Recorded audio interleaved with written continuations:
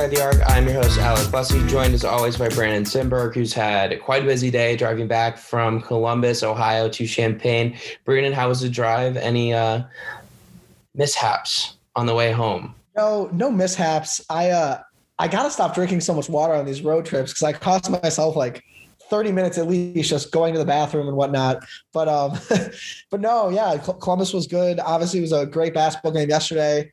Now I'm here watching Michigan State play Michigan. And yeah, I'm excited to talk to Mike LaTulip, one of my favorite guests on our show. Yeah, I'm always really happy to talk to Mike LaTulip. We'll get to that just a little bit later. But before we get to that, Brandon, just want to get some quick, brief thoughts about this Illinois 73-68 victory over the number 7 Ohio State Buckeyes. Obviously, Ayo Dosunmu makes his return to the Illini's lineup, scores 19 points, ties Andre Curbelo for the team high there.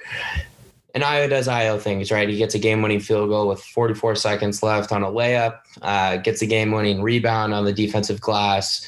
What were we expecting anything different from Ayo in a mask? Obviously finishes with 19 points, like I said, and 4 rebounds and 3 assists and just the 1 turnover. But in all of that in 36 minutes with a broken nose, should we have expected anything less from Ayo Dosunmu with a broken nose? Yeah, I mean, it turns out Illinois is actually probably not better without Ayo. I don't really think that take was floating on the internet, but who knows, man? The internet's a weird place. But yeah, Ayo looked great, and I thought like the first time they played Ohio State, they have some bigger wings. You know, Justice Suing's a little bit longer, Arn's a little bit longer. Like they definitely have some length on the wing, and I was worried about Ayo's ability to create against them because he'd struggled. But Ayo was not only scoring the ball well, but scoring the ball efficiently. I think he was 7 for 10. So I was impressed with his ability to score efficiently and kind of ease into the game. Like he, it felt like for the first 8 minutes he was coasting. And then again, once they need him down the stretch, he took over. I mean, we're running out of things to say about Ayo at this point in this season, but yeah, he was sensational again. And no, I'm not surprised with Ayo's performance. And I know you're not. No, I'm not. And I think it's really funny. You and I were having our text conversation as well. These 3 games that Ayo missed probably take him out of the conversation for Big Ten and National Player of the Year, and Illinois' success without him probably may have hurt that a little bit as well. But to see him come back, and I think my phrase for him to maybe come back and get that conversation back was going God mode. I don't know if 19 points and 4 rebounds and 3 assists is necessarily going God mode, but it's definitely a really good game, and it's a good sign for Illinois fans to be able to see that their superstar is coming back from a pretty serious injury, obviously a broken nose and the concussion, and playing with the mask, which he even said was unique and uncomfortable, I think was another word he used there, to really help Illinois get over the hump late in the second half. I don't think we can talk about this game, though, without talking about Andre Curbelo and Da'Monte Williams. Brandon, Andre Curbelo to me looks like Illinois' their best player over the last few games. In that same conversation, I guess, with Trent Frazier, Curbelo scores 19 points, 6 of 8 from the field, makes 6 of his 7 free throws. The kid is a rebounding machine. He grabs 5 rebounds, 6 assists. Again, his turnovers, he had just 1. Da'Monte Williams, somehow, out of nowhere, EJ Liddell, my dude, EJ Liddell, yes, I'll say it again, is going off, doing his thing. I think he scored 10 points in like a minute-long stretch or something for Ohio State, and I think all Illinois fans are probably thinking, oh, great, like here comes this home state kid to torch us once again. Da'Monte Williams steps up and defends him for the last few minutes and holds him down. So what are you kind of taking away from their 2 performances on Saturday? Yeah, I think at the beginning of the year, our biggest concern with this team is, okay, we know what we're getting from Ayo and we know what we're getting from Kofi, but where like does the other production come from? And like there were times when it was Da'Monte, there was times when it was Adam Miller, there was times when it was Trent Frazier, there was times when it was Andre Curbelo, but it wasn't consistent. And a lot of their losses, it really was just the 2 guys. So the fact that Trent Frazier has been really solid for a month, this has been a really good month of basketball for Trent Frazier, and Andre Curbelo has been really solid since Ayo went out. That has to be a really good feeling for Brad Underwood and for Illinois. I think that both guys are super important to their success, and with them playing like this, that's, I think, what takes Illinois to another level. Like, I don't think it matters how much Ayo and Kofi score. You need 2 of the next 3 or 4 guys to be productive, and Curbelo and Frazier certainly have. And then you mentioned Da'Monte Williams. It's amazing to me how much the perception of him has changed over the past year. Last year at this time, if he was taking a wide open game tying three, Ohio State's like, yeah, go ahead. We're going to live with that. And now I feel like every time he's open and he's shooting a three, it's going in. It is an incredible transition. I think all three of those guys have stepped up immensely. Yeah. And I think that's maybe the biggest reason why Illinois found a way to win 10 of their last 11 Big Ten regular season games is they've had these other players really step up and really contribute. You hit on Trent Frazier over the last month. Jacob Grandison, someone we haven't mentioned. Grandison put up 9 points on Saturday against Ohio State. He grabbed 4 rebounds, and he only got like 5 or so minutes in the second half, but he was great in the first half for Illinois. He's gotten to the point where he's active, cutting to the basket, and he seems to be finding the open man. He had that great pass to Ayo Dosunmu on that back cut early in the first half, or midway through the first half. I think that was Ayo's second or third bucket. But you see all those things kind of develop, and Jacob Grandison just seems to be kind of the key to it as well. And even like a Giorgi Bezhanishvili, who I think this season has been such a roller coaster for Giorgi. We've seen the ultimate highs, the way he played against Baylor when Kofi's out for 2 minutes. But then we've seen some really, really low points for him as well. But to see him still find a way to have a pretty good game on Saturday against Ohio State, despite not having a field goal attempt, he makes 2 of his 3 field goals. He grabs 4 rebounds in 15 minutes. And I know he was a minus in the plus-minus, but I thought he was decent on the defensive end, especially in the first half, probably a little bit above average when Kofi was on the bench. And I know EJ probably got a few buckets off of Giorgi there in the second half, but overall, I feel like Giorgi had a pretty good game as well yesterday.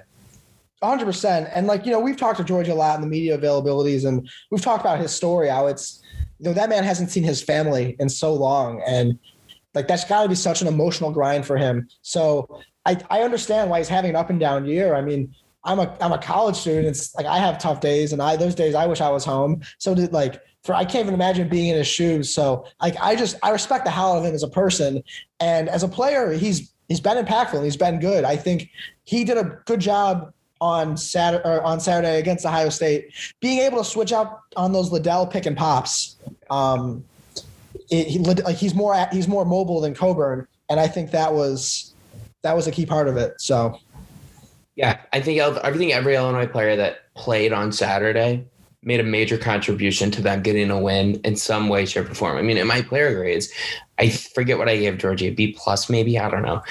But I said Illinois doesn't win the last 2 games against Michigan and Ohio State without him, without his, this is going to sound corny, his spiritual leadership. I mean, I don't know if you saw, obviously you were there. Giorgi's the one bringing them into the huddle in the second half when he's on the floor at a dead ball timeout. And that's when Illinois is down. Giorgi's the spiritual leader when he's on the court and he's in his good spirit and just bringing good energy. That Giorgi Bezhanishvili is so important to this Illinois team, and they've gotten him the last week. Yeah, so I have a question for you. Obviously, I think we can all agree the Michigan win was the biggest and best win of the season. Is winning at Ohio State number 2? I don't know. I think when you group it together with Michigan, it probably is, but I don't know if Illinois fans in general are going to say that. I think a lot of Illinois fans probably still point to that Iowa win back in, early February, late January. I think a lot of them still probably point to that one being such a great moment this season. There's been so many great moments. I think you can even point to the road win at Minnesota, as silly as that sounds, but I think that's a moment that Illinois fans probably look at and that's the team that we're watching now. That's a majority of what we've seen over the last month. And that's the team that Illinois has turned into. So yeah, I guess I would probably say Ohio State's right in there with that conversation with going and beating Iowa back in, was that January, early February, like I said? Yeah, I think Iowa is number 2 for me. And the Ohio State win was huge because of the timing of the game. And like you said, kind of coming off of the Michigan game and the fact that it secured a 1 seed. But if they hadn't beaten Iowa, if Iowa had a win over them on their home floor in January, that maybe makes it look different in a way. So for me, it's still Iowa because I do think they're the next best team in the Big Ten and they're a bigger rival to Illinois.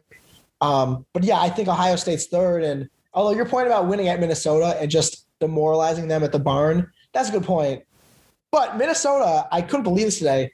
They're 13th in the Big Ten right now. Yeah, I know. And what's really interesting is I think Illinois demoralizing them and embarrassing them on their home floor might have led to the Minnesota players kind of, and I don't cover Minnesota, but just watching them, their players just look dejected. They don't look engaged. They don't look like, in a way, they've looked like they've quit on Richard Pitino.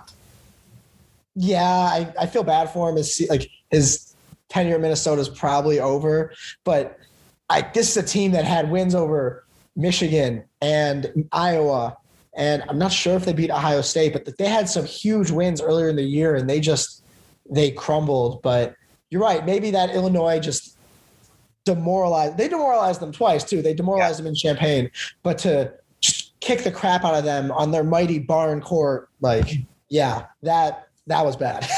Minnesota did beat Ohio State at the barn earlier this year, and that was a pretty convincing win. All right, let's get to this interview with Mike LaTulip.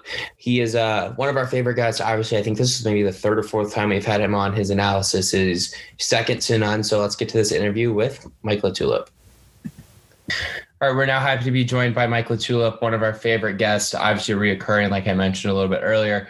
Mike, I just kind of wanted to start off this conversation looking really macro at first. My freshman year at Illinois 2 years ago, the Illini won just 12 games. Mm-hmm. Now, 2 years later, I think it's pretty understandable they probably clinched a 1 seed. How?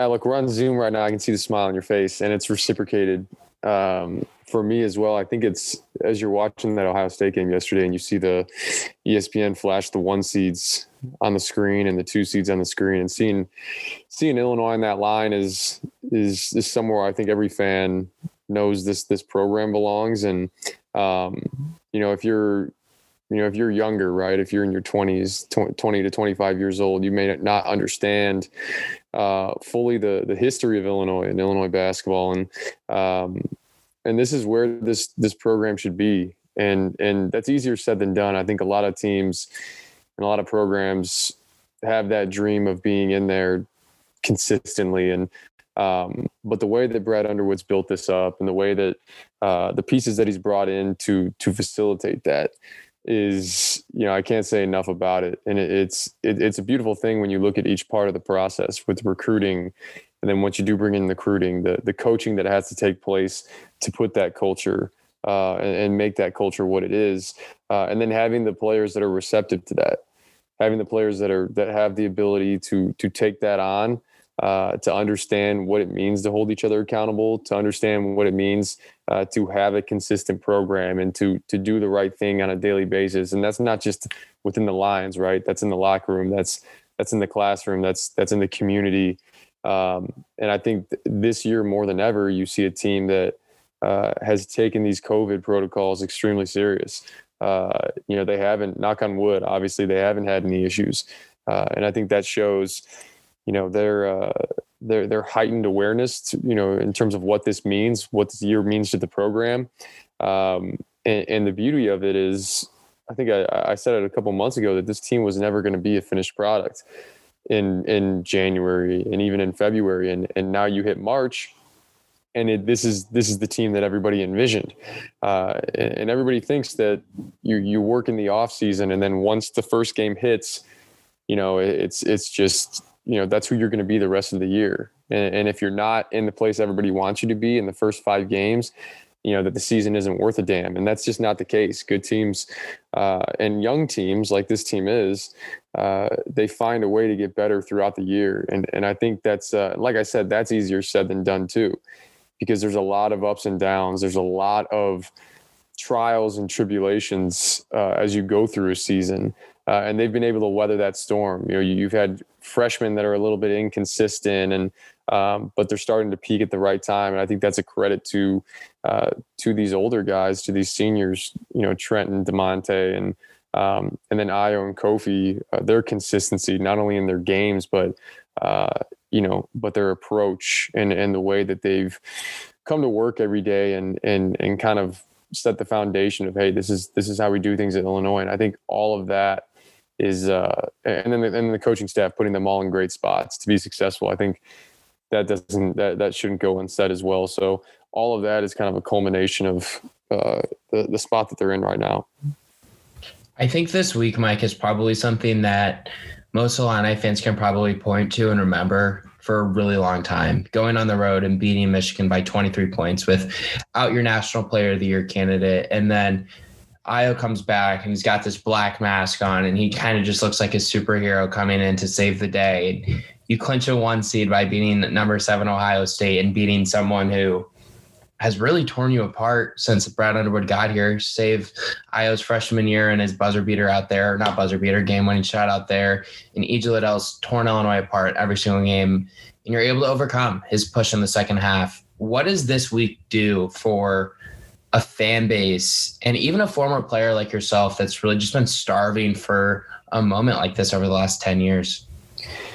Yeah, I think it's – it's hard for me to say this because it sounds extremely biased, but to me, Illinois they're my favorite team to watch in the country. And I truly believe that I would say that even if I didn't have an Illinois degree and didn't play basketball at Illinois. Like the way that they do it. And I thought it was really the way that game ended against Ohio State was really a microcosm of what this program has turned into. Right, where you have this senior leadership where Dwayne Washington Jr. just was forced into tough shot after tough shot at the end due to Trent Frazier. DeMonte Williams steps up, not only just hitting the big three to tie it at 68, but having to give up 4 to 5, 6 inches on EJ Liddell and root him out of the lane and force him into some tough shots at the end, and then Ayo being Ayo. And doing what he did. I didn't even think Kofi played particularly well yesterday. But in the moments, that he had in the beginning to kind of get them going, couple and ones, couple easy shots around the rim. That's what I love about this team is each guy can have their different moment in the game to help Illinois when they need to, or when they need it the most, right? Andre Curbelo, I thought, was just a steady influence, throughout the entire game yesterday. And I think what these last 4 or 5 games have done for his growth and have done for his confidence going into the tournament, to tournament time, to the Big Ten tournament, the NCAA tournament. Look, this is a guy, I've always said it, like he's a showman. And the more fans you put in the stands, the bigger the game is, the better Andre Curbelo plays. And from here on out, you're going to have fans in the stands. Each game does have a ton of meaning to it. Where he can mature is understanding, hey, when we play these games against, some bottom feeders in the league, like we need you to bring it that night too. And it's not saying that he doesn't bring it that night. It's just more of a maturity thing where he thinks that, it's going to be a little bit easier because it's these teams. And then he goes in and plays against Michigan and, scores 11 of their first 16 points. And, but it means a lot. Like, I think it means a lot for, not only the fans and not only, not only me as a former player and all of us former players, but it means a lot for the staff and it means a lot for these players too. Because what it does is it reaffirms, hey, if we do the right things and hey, if we build this culture the way that we built it, these are the rewards. Like these are the benefits that we reap. So I think what that does is it gives Andre Curbelo and these younger guys who want to continue to build this tradition even beyond this year, a year to look at and say, hey, you know what? When we do things the right way, when we play for each other, when we hold each other accountable, all of this, the 1 seed, finishing second in the Big Ten, the most wins in the Big Ten, regardless of what happens in this Michigan State game, they've clinched the most wins in the Big Ten for the regular season. And all of that is a byproduct of what they've done throughout the year consistently. Not wavering, even when the fan base wanted to jump ship after the Ohio State loss in January, because it felt like the goalpost kept moving for this team, right? And they've really taken that in stride and embraced that. And I think it's part of what makes this past week so special, is because with everything on the line, and I look at the Michigan State game, I was the first one to say it, like, I thought they looked a little tight at Michigan State. Like you could feel the 1 seed, you could feel the Big Ten championship. But But I think they let it fly these last 3 games, and all 3 games on the road against historically good programs, and in the Big Ten. And you can't say enough about what they've done, the effort they've given, and how it's set them up for for the rest of March and hopefully early April. So looking kind of smaller now at this last week, going in, I didn't love either the Michigan or the Ohio State matchup. Michigan has a lot of length, and that's kind of bothered Illinois so far this season. And Ohio State, we've already seen beat Illinois, and E.J. Liddell with his pick and pop ability can be kind of a matchup problem. So how do you think Illinois maybe handled these X's and O's this week and were able to pull out wins in both these games? Yeah, I think it's when you can marry both the toughness aspect of what's required of you in a Big Ten basketball game and the schematic aspect, the game plan. And when you can truly marry those two, and then you have talent on top of that, I'm telling you, man, it's really, really hard to beat. And I thought that's what they did in both of those games. Michigan, just for starters, they were the tougher team. There was no question about that. But let's look on the second part of it. It's a very simple game plan. But hey, we're going to ice these ball screens on the sideline. And for anyone that doesn't know what icing the ball screen means, when you're guarding somebody on the wing and the big's coming in to set a ball screen, you're flipping your body towards the sideline, right, to keep the ball on that side. And then the big man who's guarding the ball screen kind of corrals it on that side of the floor. And what it does for a team like Michigan gets going. Isaiah Livers and Franz Wagner, they're all products of, there are some of the parts, right? So, they're all products of the ball hopping around the arc and getting open shots. And typically those open shots create rotations. Rotations create these offensive rebounds, and these offensive rebounds create second chance points. And when you stay out of rotation, when you keep the ball on one side, when you don't give up offensive rebounds, it's really hard to beat this Illinois team. It's really hard to beat any team that is able to do that. And then with Ohio State, I thought the guys looked so crisp and confident, and second chance opportunities hurt them in the first half against Ohio State. And then you look in the second half, you're thinking again, man, are we about to have this Grim Reaper E.J. Liddell beat us again?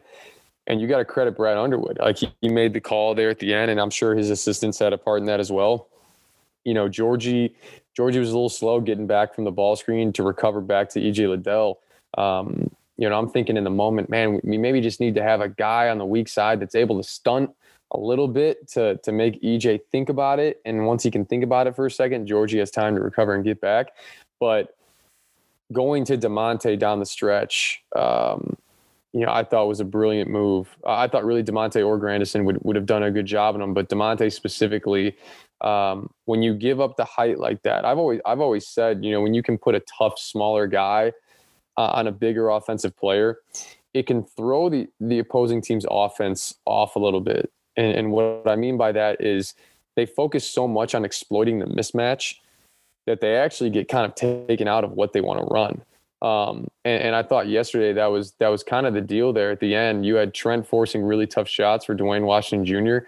And then when they did want to force feed Liddell into like the 7-8 foot area, DeMonte was rooting him out to 13, 14 feet and forcing these fadeaway jumpers. And that's exactly, those are the type of shots you want to force within that offense. So yeah, it was a blend, right? It was a blend of toughness and physicality and confidence, and then a great game plan. And that's what's really neat, because you can have one without the other. Like, right, you can play with toughness and physicality, but if you're not thinking the game, then there's those mental lapses, right? Like there's those breakdowns of, hey, we want to ice this ball screen, and if we let this guy really come off the ball screen, then we actually have no help. And now the ball's cooking around the arc for a team like Michigan, who's top 5, top 10 offense in the country. And then when you're allowing them to get good shots, you're allowing them to also set their defense, which is top 5, top 10 in the country. So that's the part where, they were able to bring those two parts of the game together, the mental and physical side. And like I said, when you're icing on the cake is the talent that they have, I'm telling you, man, they're going to be a tough out. So I don't want to say that Io getting hurt was a good thing, because it's not. Whenever your star player gets concussion, has a broken nose, has to wear a face mask for the rest of the season, that's not ideal. But I do think it helped unlock some other guys, and one of them being Andre Curbelo, who excelled in those 3 games when Dosunmu sat, and then was really good on Saturday next to Dosunmu in the lineup. What do you think kind of Curbelo getting the keys to the offense for those 3 games maybe did for his confidence, and just how important is it to have that confidence down the stretch?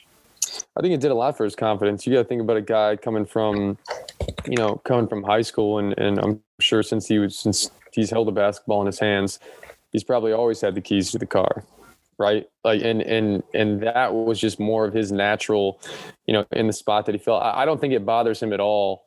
Some people really put stock in whether or not they're starting or not, and they get inside their head of, I don't feel as in rhythm, or, I feel more in rhythm when I start the game. And Andre Curbelo, I think, he's just a gamer. Doesn't matter if you start him or put him in with 16:07 left in the first half.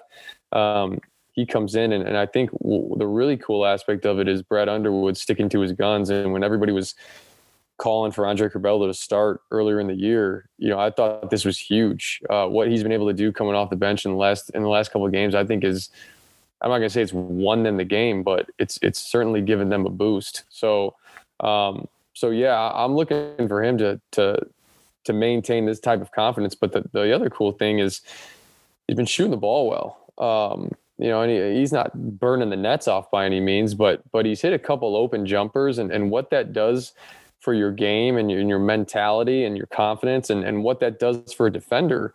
Because if he's hitting shots like that, and they may not guard him, out there this year, but if he can start hitting those shots next year as well, what it does for a dude that's lethal off the dribble is the defender's got to get a little closer to you. Like, you have to start honoring the shot a little bit. And once you do that, once he's even closer to you, he's even easier to go by. So, I'm looking at a guy that even next year, and typically those guys make the biggest jump, like freshman to sophomore year. It's a full year, full spring and summer in the weight room, right? It's a full spring and summer to say, okay, hey, what are some things that I need to work on that worked last year, that didn't work last year? I truly believe that the sky's the limit for this kid. And I think he's a much better athlete than people give him credit for. He's obviously a freak off the dribble, and his pace, and just his ability to think the game on the fly. There was the play yesterday. There was about 13 minutes left in the game. Might have made it 50-45 Illinois, if I'm recalling correctly. But they were swinging the ball around, and there ended up being a switch, and E.J. Liddell was on Andre Curbelo. And Andre Curbelo was coming in, kind of cutting across the top of the wing at the top of the key. And I think he noticed out of the corner of his eye that Liddell was on him. So he kind of made this cut from about 30 feet out to get a head of steam going downhill.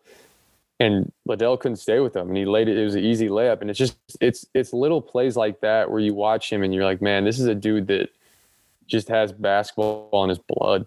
And he's only going to get better. And yesterday was just another game where you look at the 19 points, 6 assists, 5 just big rebounds. Like, he was flying in there and tracking the ball, and then 2 turnovers, for a guy that played 30 minutes. And I'm not saying Ohio State is, a great defensive team by any means, but but they're a good team. They're a good defensive team. So, I thought that was something that is going to help his confidence moving forward. And like I said, he's a gamer, he's a showman, and the bigger these games get, the better Andre Curbelo is going to play. It's funny you pointed out that specific play, because I only tweeted and clipped a few plays from the game yesterday, but that specific one stood out to me.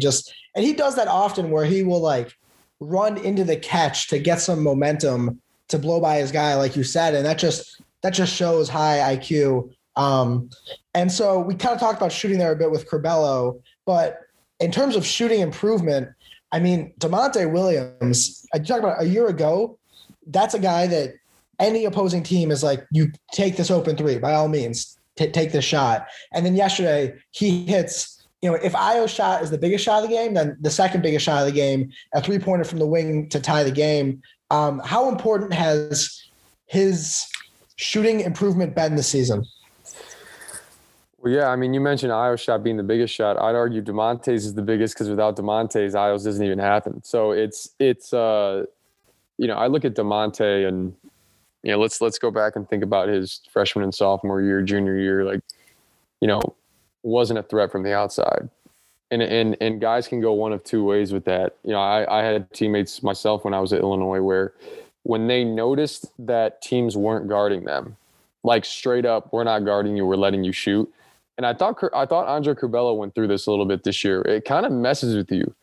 You would think it's like counterintuitive to think that, but like, oh, I'm more wide open, I'm going to make shots. And I thought it messed with DeMonte for a while, his sophomore year and early in his junior year. And then I think he got to the point his junior year where he really put some fluidity and pace into his shot. When I say pace, I just mean, he found a way to really take these shots at his own pace and not rush them. And he knew he was going to get open ones. So, he was able to step in, take his time. And I think I said it earlier in the season, but if you want to talk mechanically, I think mechanically DeMonte has probably the most mechanically sound shot on the team. His percentages in years prior probably don't speak to that, but I think now when you find a guy that, not only for one, his percentage is as high as it is, not only because he's slowed down his shot and he's not rushing, but he's taking good ones. I thought there was maybe one in the first half yesterday that he yanked from the right wing that was a little uncharacteristic, but the dude's shooting 55%. So if he gets any clean look at the basket, you got to let him heave it. But I think there's other aspects of his game that have allowed him to be more settled on the offensive end, right? Like being that glue guy, being the guy that takes on the tougher matchups defensively. And all of that is a big deal, when you come down the stretch, and then you don't have to be so focused on, man, I got to make shots, or I feel like I'm not worth a damn on this team. Like that's all. His shot making is icing on the cake for what DeMonte Williams brings to this team. It's just been a really, really added bonus this year. And I think part of that is, that's Andre Curbelo and Ayo Dosunmu, because when you have people that can knife the defense, I go and make the comparison to Indiana. Indiana doesn't have a guy like that. And you could say Indiana doesn't have shooters. I think Indiana has capable shooters, but there's no one that can get the ball in the position to take good shots. And all of that is predicated on guys that can play make and guys that can make passes and get the attention of the defense first. I think I tweeted out a clip this morning that was, it's Andre Curbelo. Yes, he goes behind the back and splits the defense, and there's the oohs and ahs, but it's the fact that 5 guys are looking at him. 5 defenders are looking at him. Justice Sueing is helping off of DeMonte Williams, who's a 55% shooter. Aarons is helping off, or Dwayne Washington's helping off Adam Miller, who can shoot the ball as well. And then Jacob Grandison makes a smart cut. Like it's so much of what DeMonte has been able to do is attributed to Curbelo and to Ayo being able to get into the teeth of the defense, or else those shots just quite frankly aren't there. So I'm proud as heck of that guy, man. I'm proud as heck of DeMonte, and I think he's earned every bit of the praise that he's gotten this year, and and there is a little bit that's unsung to him as well. So I think he'll continue to write his story here in March. Brandon, do you want to comment on the guard situation in Indiana before I ask the next question? I do think that's a good point. I watched a lot of Indiana. They definitely don't have guys to create, but I honestly don't know if they have shooters either. But no, they definitely don't have guards to create. And if they had a Curbelo that could draw attention, and their team might look way different, but no, they're bad. They're not making the tournament. And I think we should go back to Illinois now. Well, let me say this about Indiana real quick. Okay. Like let's, and I hate comparing everything to the Golden State Warriors, but I'm saying the Golden State Warriors this year, right? Like, so when you have a guy, like I said, Andre Curbelo, Ayo Dosunmu, who can get into the teeth of the defense, and then all of a sudden DeMonte Williams, a 55% 3-point shooter, right? Like all of a sudden Ayo Dosunmu was a 41, 42% 3-point shooter. And And part of that is just the gravity that these guys command offensively. And I do think that Armaan Franklin and a couple of those guys are capable 3-point shooters. They're just not getting enough open looks, and your percentages are always going to reflect that. So, think about the Warriors this year. Andrew Wiggins is shooting a higher percentage from 3 than he ever has in his career. Same can be said about, look at James Wiseman. There's a couple of these guys, Michael Mulder's shooting 40+% from 3. Damian Lee's shooting 40+% from 3.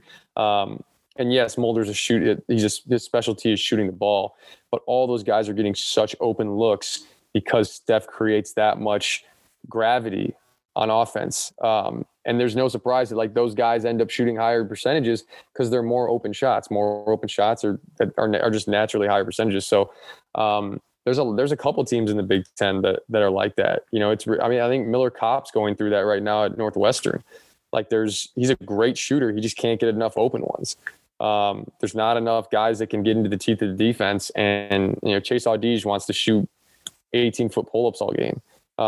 Guys don't want to get downhill and create those rotations to create open shots. So that's something that I think is so undervalued in college basketball, right? You try to put together your team. You say, okay, we need a ball handler, we need some shooters, and we need some big guys. And it's, okay, but can your ball handler really, really get guys to commit defensively? And the reason why Andre Curbelo is that good is because if you don't commit defensively, he's going to score.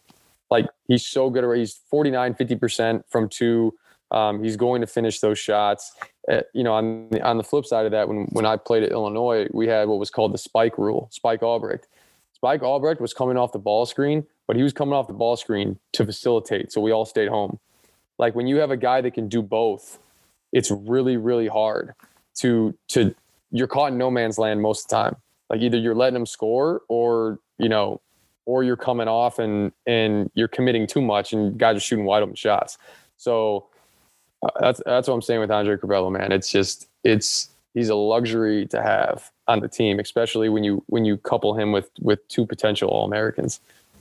Brandon's a huge Indiana fan, so I'd just like to talk, just give subtle points of trash talk about how bad Indiana is and how much of a mess Archie Miller has made that program as often as I can. It's just so much fun. I mean, look, this isn't even trash talk in Indiana. It's more of a point of if you are an Indiana fan, I mean, I'd want to sit there and be like, okay, I know what's going wrong right now, or I know how we can fix it, or I know what it looks like when we do have somebody come in and can really make those plays. And that's what Yogi was so good at. Yogi was great off the dribble and could finish around the rim. And it's the reason when you look at that 15-16 Indiana team, they had 7 guys shoot over 40% from 3. Because these guys could get downhill and create gravity offensively. And dudes were just shooting. Zaislav, Bielefeld was 42%. I think OG was shooting over 40%. I mean, all those guys. So yeah, we'll get off the Indiana topic, but it was something I was thinking about late last night. Actually, I was like, man, Indiana is just one of those schools where they could really benefit from a guy like Andre Curbelo. All right, so you want to get back to Illinois. We want to get back to Illinois too. You mentioned a little bit earlier, I guess fans may be being ready to jump ship after Illinois loses to Ohio State, and I guess that was probably early January, late December.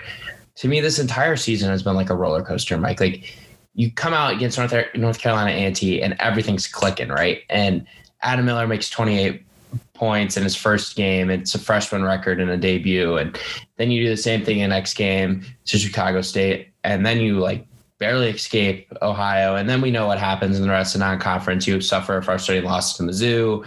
You do an amazing thing at Duke, who obviously ended up not being as good as we all thought they were going to be. And then you struggle against Rutgers, you throw in the Maryland loss, you throw in the Ohio State loss, all those kind of things. And then I feel like there was this point where everyone was kind of looking at this and maybe we were wrong. Maybe this Illinois team isn't as good as we thought that they were going to be. Well, they proved us all wrong because now they're clearly a top 5 team in the country heading into the Big Ten tournament next week. So how did this happen? And you never wavered from this team being this. This is what you always said this team was going to be. Why didn't you ever waver? Outside of they just need to mature and the younger guys needed to understand and learn their roles. Why didn't you ever waver? Well, I didn't waver because, this team was, when you look at the pieces that they have, and I think part of it was thinking, I was thinking more in terms of, what they look like December 1st has no bearing, good or bad, like has no bearing on what they can accomplish, March 1st. So that's the mistake that fans make at times, is, hey, I'm going to judge this team December 1st. And if it's not what I think it is, and even the other side of it is, hey, we're a really good team. We should beat every team by 20. Why aren't we beating teams by 20? Like, that's just not how it works. I mean, you go look at that Ohio win, right? Like, we squeaked by Ohio. I'm watching a Michigan team who's probably going to be a 1 seed in the NCAA tournament too. I mean, they went to overtime with Oakland, who was 0-8 at the time, and who finished towards the bottom, I guess middle of the pack in the Horizon League. So, it doesn't matter. And I think, yes, part of it is understanding that there are guys on this team that are going to get better throughout the season individually. Like Curbelo's going to get better. Miller's going to get better. But through all of that is finding out what your identity is as a team. So one is finding out the identity, and two is finding out how to win and what it looks like to win and how to handle winning. And what expectations are for the next game, and what, these teams are gearing up to play you and have your name circled every single time. And that can be, there is no time for letdown, because every team that typically plays you is playing with house money.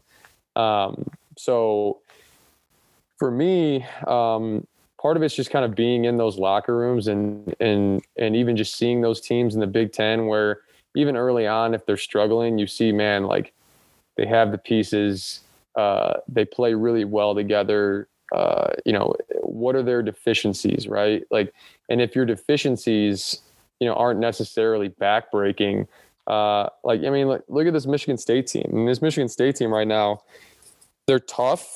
They play really hard, but they're never going to have an inside presence.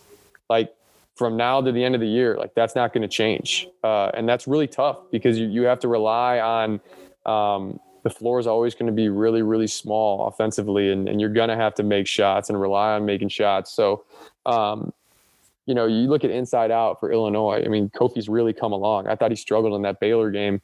I thought he missed a lot of bunnies against Mizzou. Like, there was plenty of times throughout the year where, I've been really impressed with his improvement. When you talk about a potential All-American this year, where I think he's so much more improved in December. I think he's a sophomore. Like, this is, and this is all new for him, being on a team like this that's like a top 10 team, and everybody's coming after you, and you are the hunted. And I think they've learned to embrace that, to not run from that. And all the while, I mean, they never left the top 25. They were 16-4 in the toughest conference, according to KenPom, all time. So being able to learn from wins is another thing. Not only just have it be a loss where, hey, we got to sit down and figure out what we did. It's like, hey, we can learn from wins too. And Trent and I text pretty frequently. And I think a lot of people possess the same mentality Trent has, where, him and I will text back and forth, and he's like, yeah, we don't care. We want more.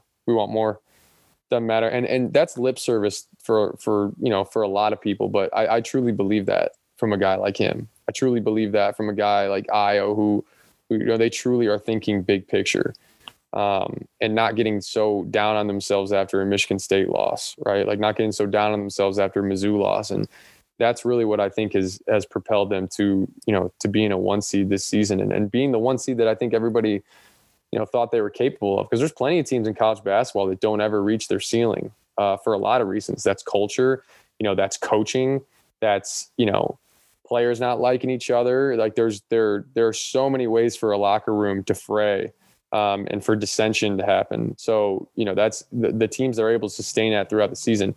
It's impressive, man, because not many teams are capable of doing it.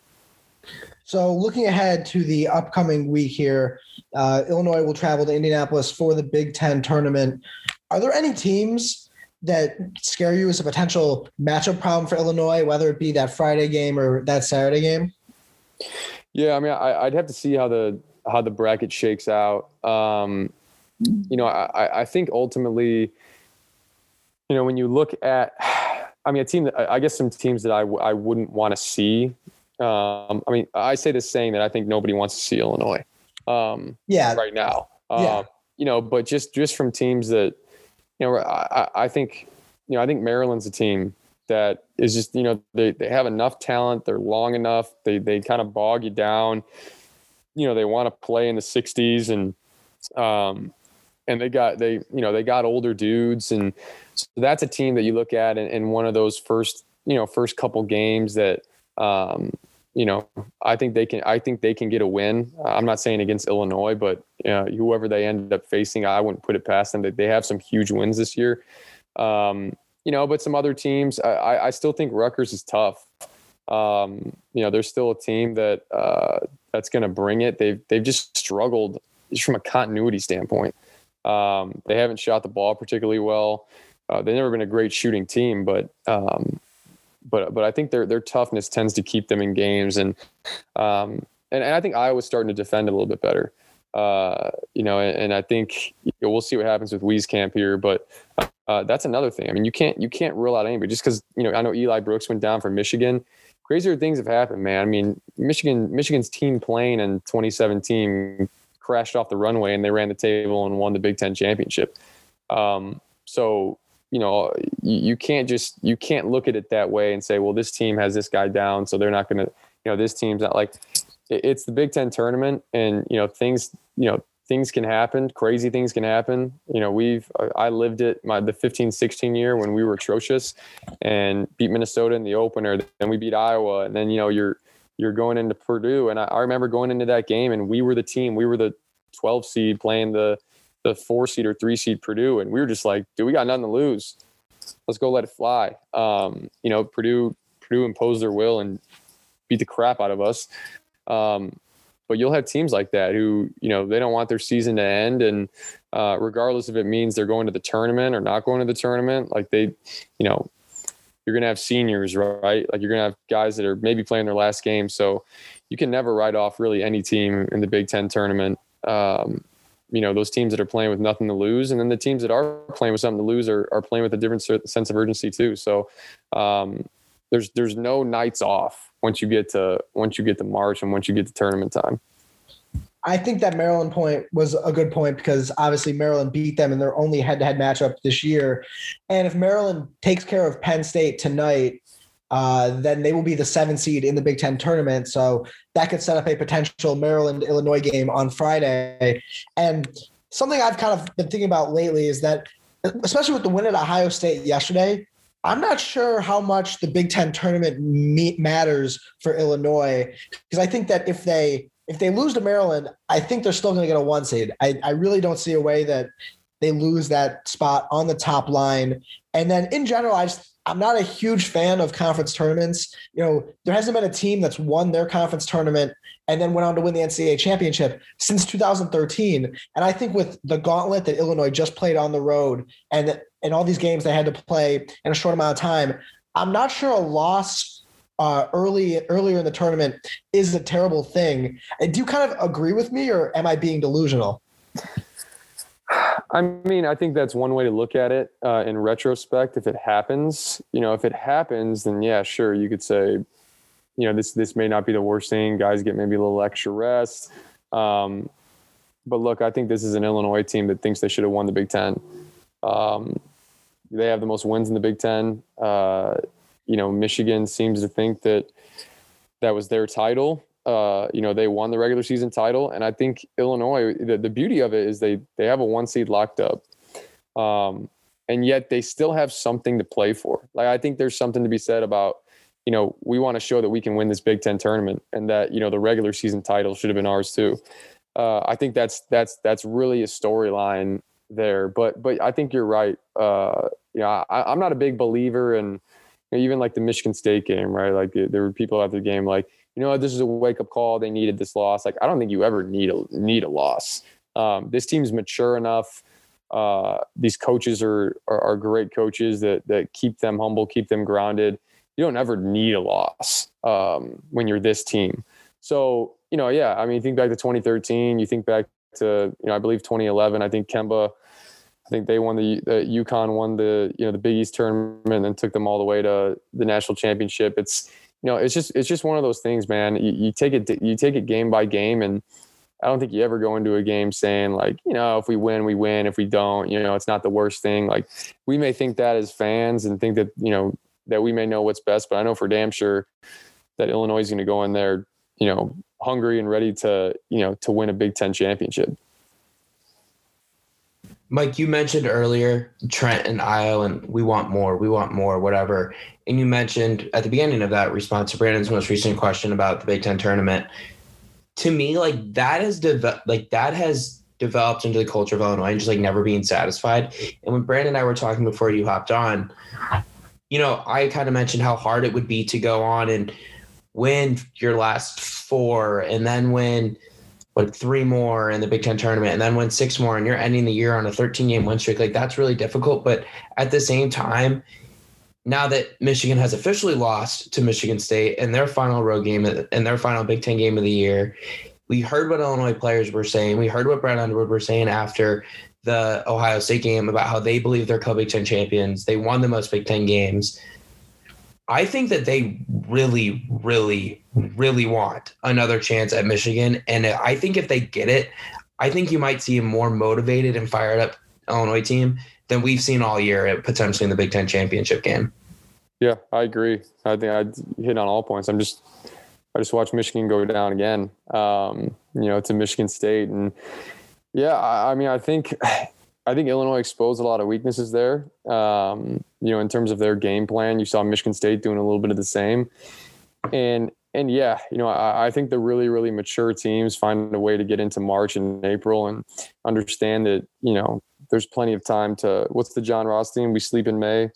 Yeah, I mean, like you'll have time to rest. Like you'll have time to, you'll have time to recuperate. What you don't want is you lose in your first game in the Big Ten tournament, and then you get bounced in the round of 32, and you're like, man, I wish I could play 10 more games. Like there's, and I have a feeling this team is gonna be one of those teams that just kind of ends up leaving it all out there.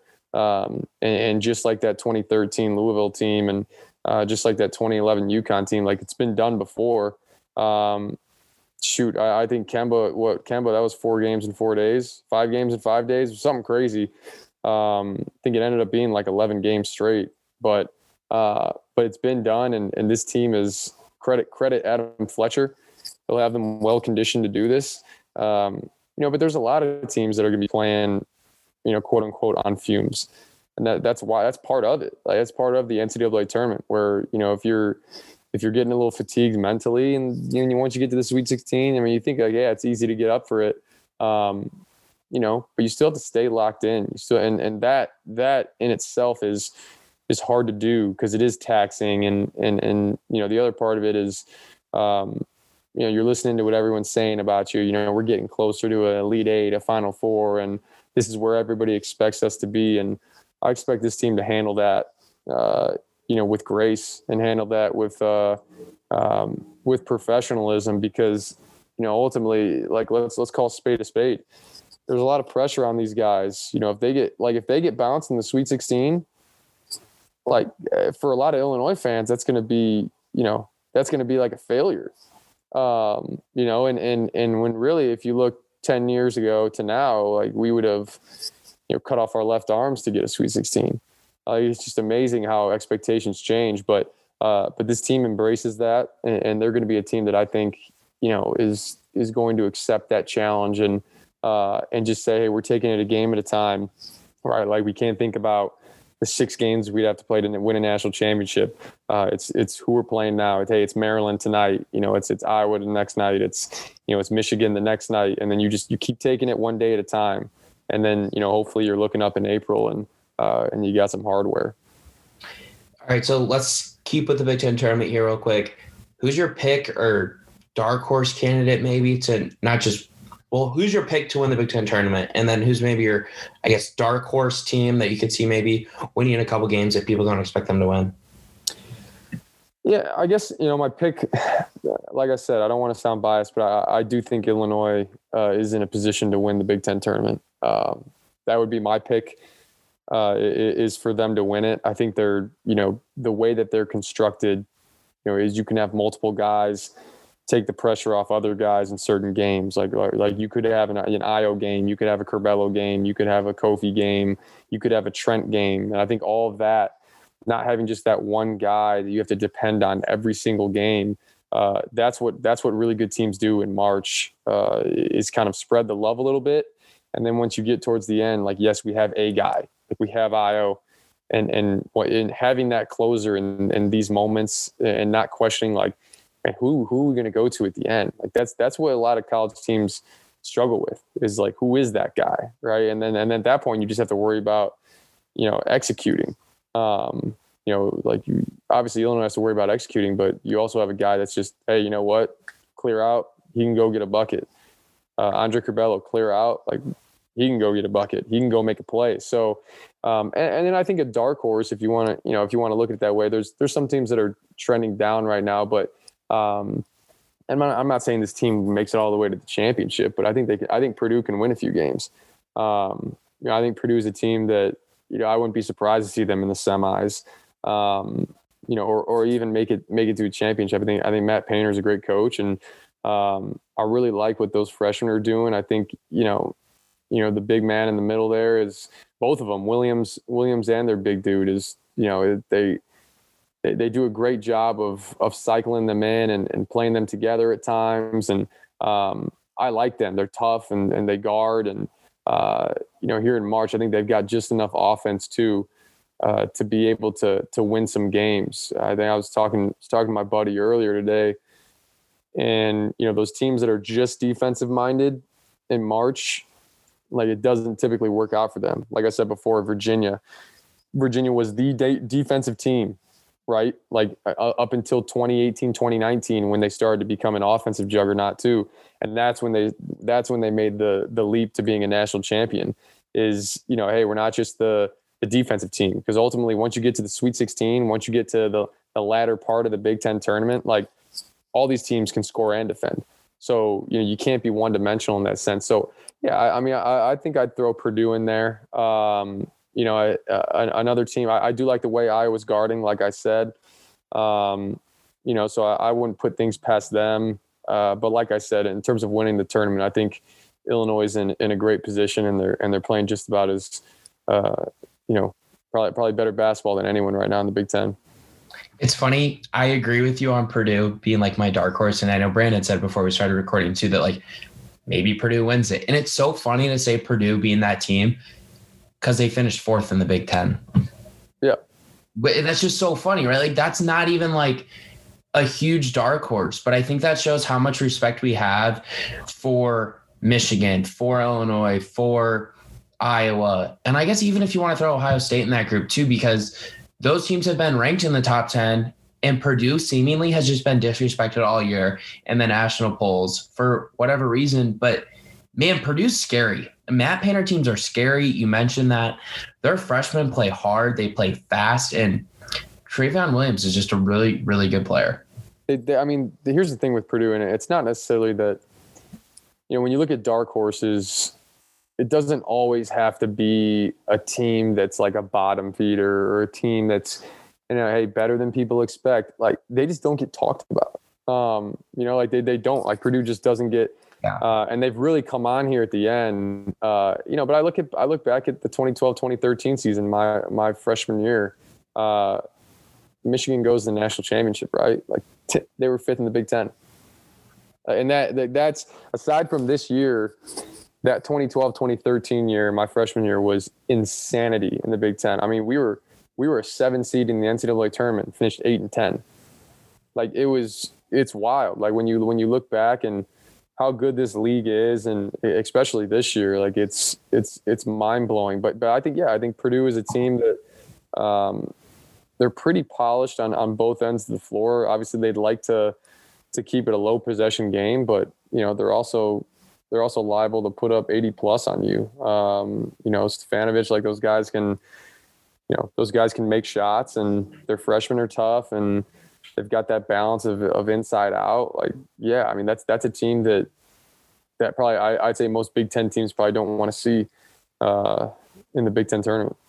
It's funny you brought up that Michigan team because I was actually going to bring them up as an example of another team that they lost on Friday in the Big Ten tournament. They lost to Wisconsin.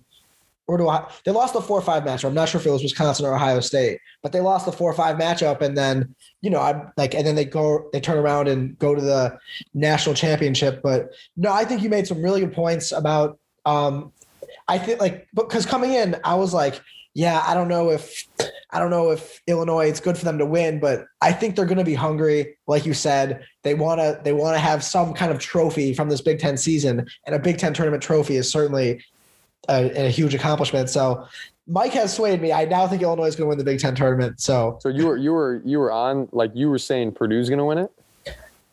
I woke up today and Iowa was my pick because I do think they're playing better.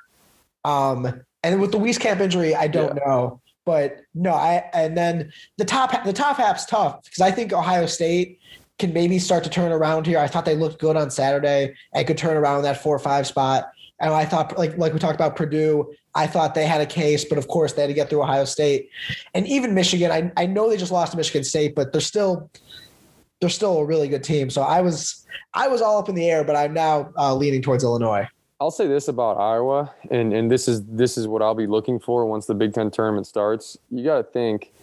So when you look at Wieskamp, so when you have so Connor McCaffrey, right? He's their fifth guy, and then you have the other four.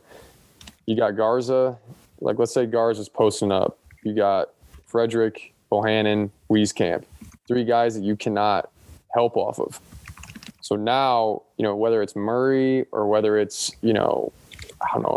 Toussaint or the other McCaffrey, odds are that the other guy that you are putting on the floor now instead of Wieskamp is probably going to be a non-shooter. So I'm really interested to see how much room Garza has to operate, because I do think that if you're guarding Murray or if you're guarding, if you have both McCaffreys on the floor or Toussaint, like those are guys you can help off of. And, it'll be interesting to see if he gets as much space as he's accustomed to. The thing that I don't understand is I don't understand the teams that want to double Luka Garza with as lethal as those shooters are. Like you're kind of playing right into their hands. Garza's going to get 20-25, whether you double him or not. So you might as well take away those other guys that are capable of, Jordan Bohannon hits 8 threes the other night. And, Wieskamp's been terrific this year shooting the ball from the outside. And Frederick, same thing. I mean, without CJ Frederick, they were like, whatever they were, 1-3 or 1-4 or something. So, that's something to certainly look at. It remains to be seen what the Eli Brooks injury does for Michigan, but they went into the barn without Eli Brooks and lost by 17 to Minnesota. So who knows, man? I mean, maybe some of these teams are taking the Big Ten tournament. If, like you said, if they lose, it's a chance for them to get healthy and, get Eli Brooks back, get Joe Wieskamp back for the NCAA tournament. I'm sure that's what they're looking for, but I can't believe we're already here. It's tournament time. It's crazy. Yeah, I'm right there with you, Mike. This season flew by, and I just want to say you kind of persuaded me too, because I don't want it to sound like this is just like the safe, easy pick, but I was probably going to pick Michigan. But like with the Eli Brooks injury, it's tough. And I feel like the top of the bracket is more difficult than the bottom of the bracket, just with the way teams are going to finish in the standings. And I think Illinois just really wants it. And I think that the culture that Brad Underwood has built is why they want it so bad. Like I've had just such a tough time doubting Illinois in the last month of the season. Like I didn't think that they were going to cover against Michigan, and they beat them by 23 points. And I picked Illinois to cover against Ohio State, but like it's just so hard to pick against this culture that he's developed at this point. Yeah, no, I that's kind of what is really roped me in. There wasn't a lot to root for in the first couple of years, for Brad Underwood's teams. But I'll put it this way, the one thing you could always root for is like, man, they played their asses off. Yeah, they always did. Even when they were 12 wins, 15 wins, whatever they were, they were always playing hard. And that's something that, not every coach can get out of their players. So, once you bring in a little talent, they start to buy into the culture, and you're still playing as hard as they do, man, it's it's tough to beat. And then you look at going back to the Michigan point with Eli Brooks, it's, that team doesn't have a lot of depth. They play like 7 guys. So it's huge when you have a guy like Eli Brooks go down. You're counting on someone, whether it's Johns Jr. or Brown a little bit more, or someone that's not really accustomed to being in that type of spot, like what that does for your offense. And Eli Brooks can shoot the ball pretty well too. So once again, Hunter Dickinson, like, you don't have as much room to operate down there, and you can see they kind of go as he goes at times. So there's a lot of storylines going into this tournament, but I think it's once you get into March, it's just kind of a no excuses territory. I think back to AAU, right? You're waking up at 7:30 a.m. and flip flops on, get onto the court, play at 8, play again at 10, play again at 1, play again at 4. Like, these dudes have done this before. Like, the only way you let that bother you is if you start believing it. And I don't think these guys will start believing that, that they should be fatigued, or they should be like, there's anything worth going after is going to take a lot out of you. That just comes with the territory. So I think they're more than capable of it. I think they have a chip on their shoulder coming to the Big Ten tournament. I think they can win the whole thing. And I think once you go into March, not only the Big Ten tournament, but the NCAA tournament, you take it one game at a time. That's all you can do. Once you start getting ahead of yourself, that's when UMBC beats Virginia. That's when Norfolk State beats Mizzou. Like, there's a lot of different examples there where you play these teams and you're looking ahead to making a Final Four run, but like, you can't do that unless you beat the teams in front of you. And there's a lot of luck involved too in the NCAA tournament. I'm watching Loyola clinch, get their turning berth today, and I'm thinking back to 2018 and how they went to a Final Four. I mean, if Dante Ingram doesn't hit the shot from the top of the key, they don't make it out of the first round. It's crazy. I mean, Butler going to the national championship in 2011, they beat Old Dominion by 2 on like a Matt Howard tip-in the first round. And like, if you don't win those, what is your history? Like, what is your legacy? And it's all like, you just have to take it one game at a time. And all of a sudden you look up, you're like, man, we're in the Final Four. Just has to be a byproduct of all the things that you do day in and day out, like even in between games. So these dudes will be ready. There's for sure. I'm excited, man. Mike, you just made me miss AAU, man. Like, talking about the flip flops and hopping on the court. You just made me miss AAU. Yeah, you didn't have to stretch. You just go out there and play, man. It's crazy. Facts. But no. So the last thing I'm going to ask you, and we've been asking all our guests this, and we will until this is announced, but one of the biggest debates in college basketball is Luka versus Ayo for Big Ten Player of the Year. Where do you stand and why? I mean, it's really, like, for me, it's a really hard argument because, like I said before, there's no way for me to not come off biased. I look at a guy like Luka Garza, and yes, he just got his number retired by Iowa. And every Iowa fan is going to think it's Luka. Every Illinois fan is going to think it's Ayo. But I think when you look at what Ayo has done this year in terms of closing out games, not just this year, he's done it every year, but this year specifically, the way he's closed out games, the way that, and really, I'm telling you, if Iowa was a lock for a 1 seed and had the most wins in the Big Ten, I'd probably say Luka. But these are just what these awards are. Like, the Player of the Year award typically goes to a team that, I mean, the NBA does it all the time. It's very rare unless you're Russell Westbrook and get an average of triple-double. Typically, it goes to the team that had the best record. And maybe you say like, oh, that's Michigan. But when you look at the most wins in the Big Ten, that was Illinois. And you look at why they were able to do that, and that's Ayo, closing out as many games as he closed out. And then, you'll have Iowa fans that throw out all these numbers at you. Well, Luka, his career numbers are this, that's fine. And, and then you look at he's averaging 24 a game and, 9 rebounds, and that hasn't been done since, this guy. And well, on this, you can come back and say, hey, 21 points, 6 assists, 5 rebounds, or 6 rebounds, 5 assists, and shooting over 40% from 3 hasn't been done ever. Like, it's never been done. No college basketball player's ever done it. So I don't understand how you can't give it to a guy like that. And it's not just the stats, because I've been, there's plenty of times where I've seen guys that have put up numbers that don't really they don't impact winning, right? Like they're just kind of empty stats. And like quite frankly, if you go back and watch some Oklahoma City games from the 2016-2017 season, I mean, it's kind of crazy. Like he was putting up triple doubles, but they weren't winning a ton of those games.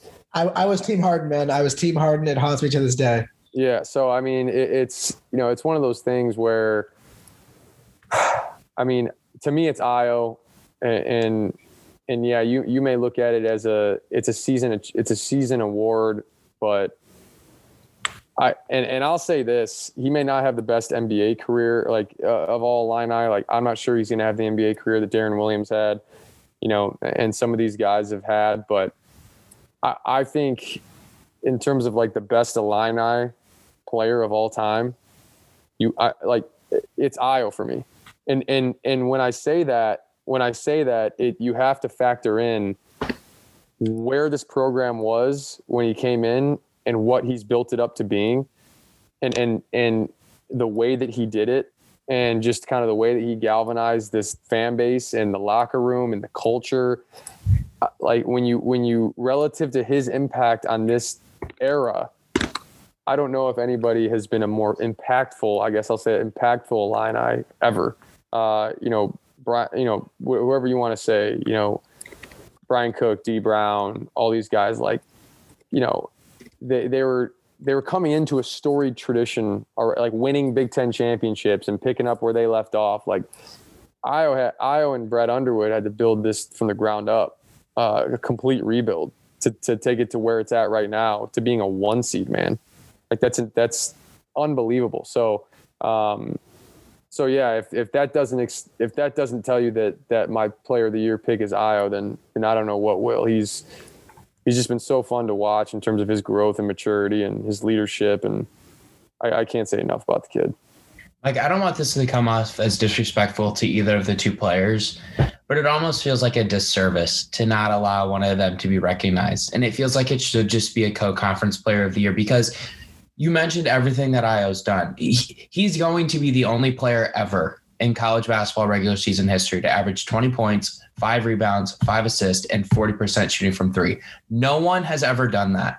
Nobody. But how do you not reward Luka Garza for what he's done? Iowa's retiring his number like tonight.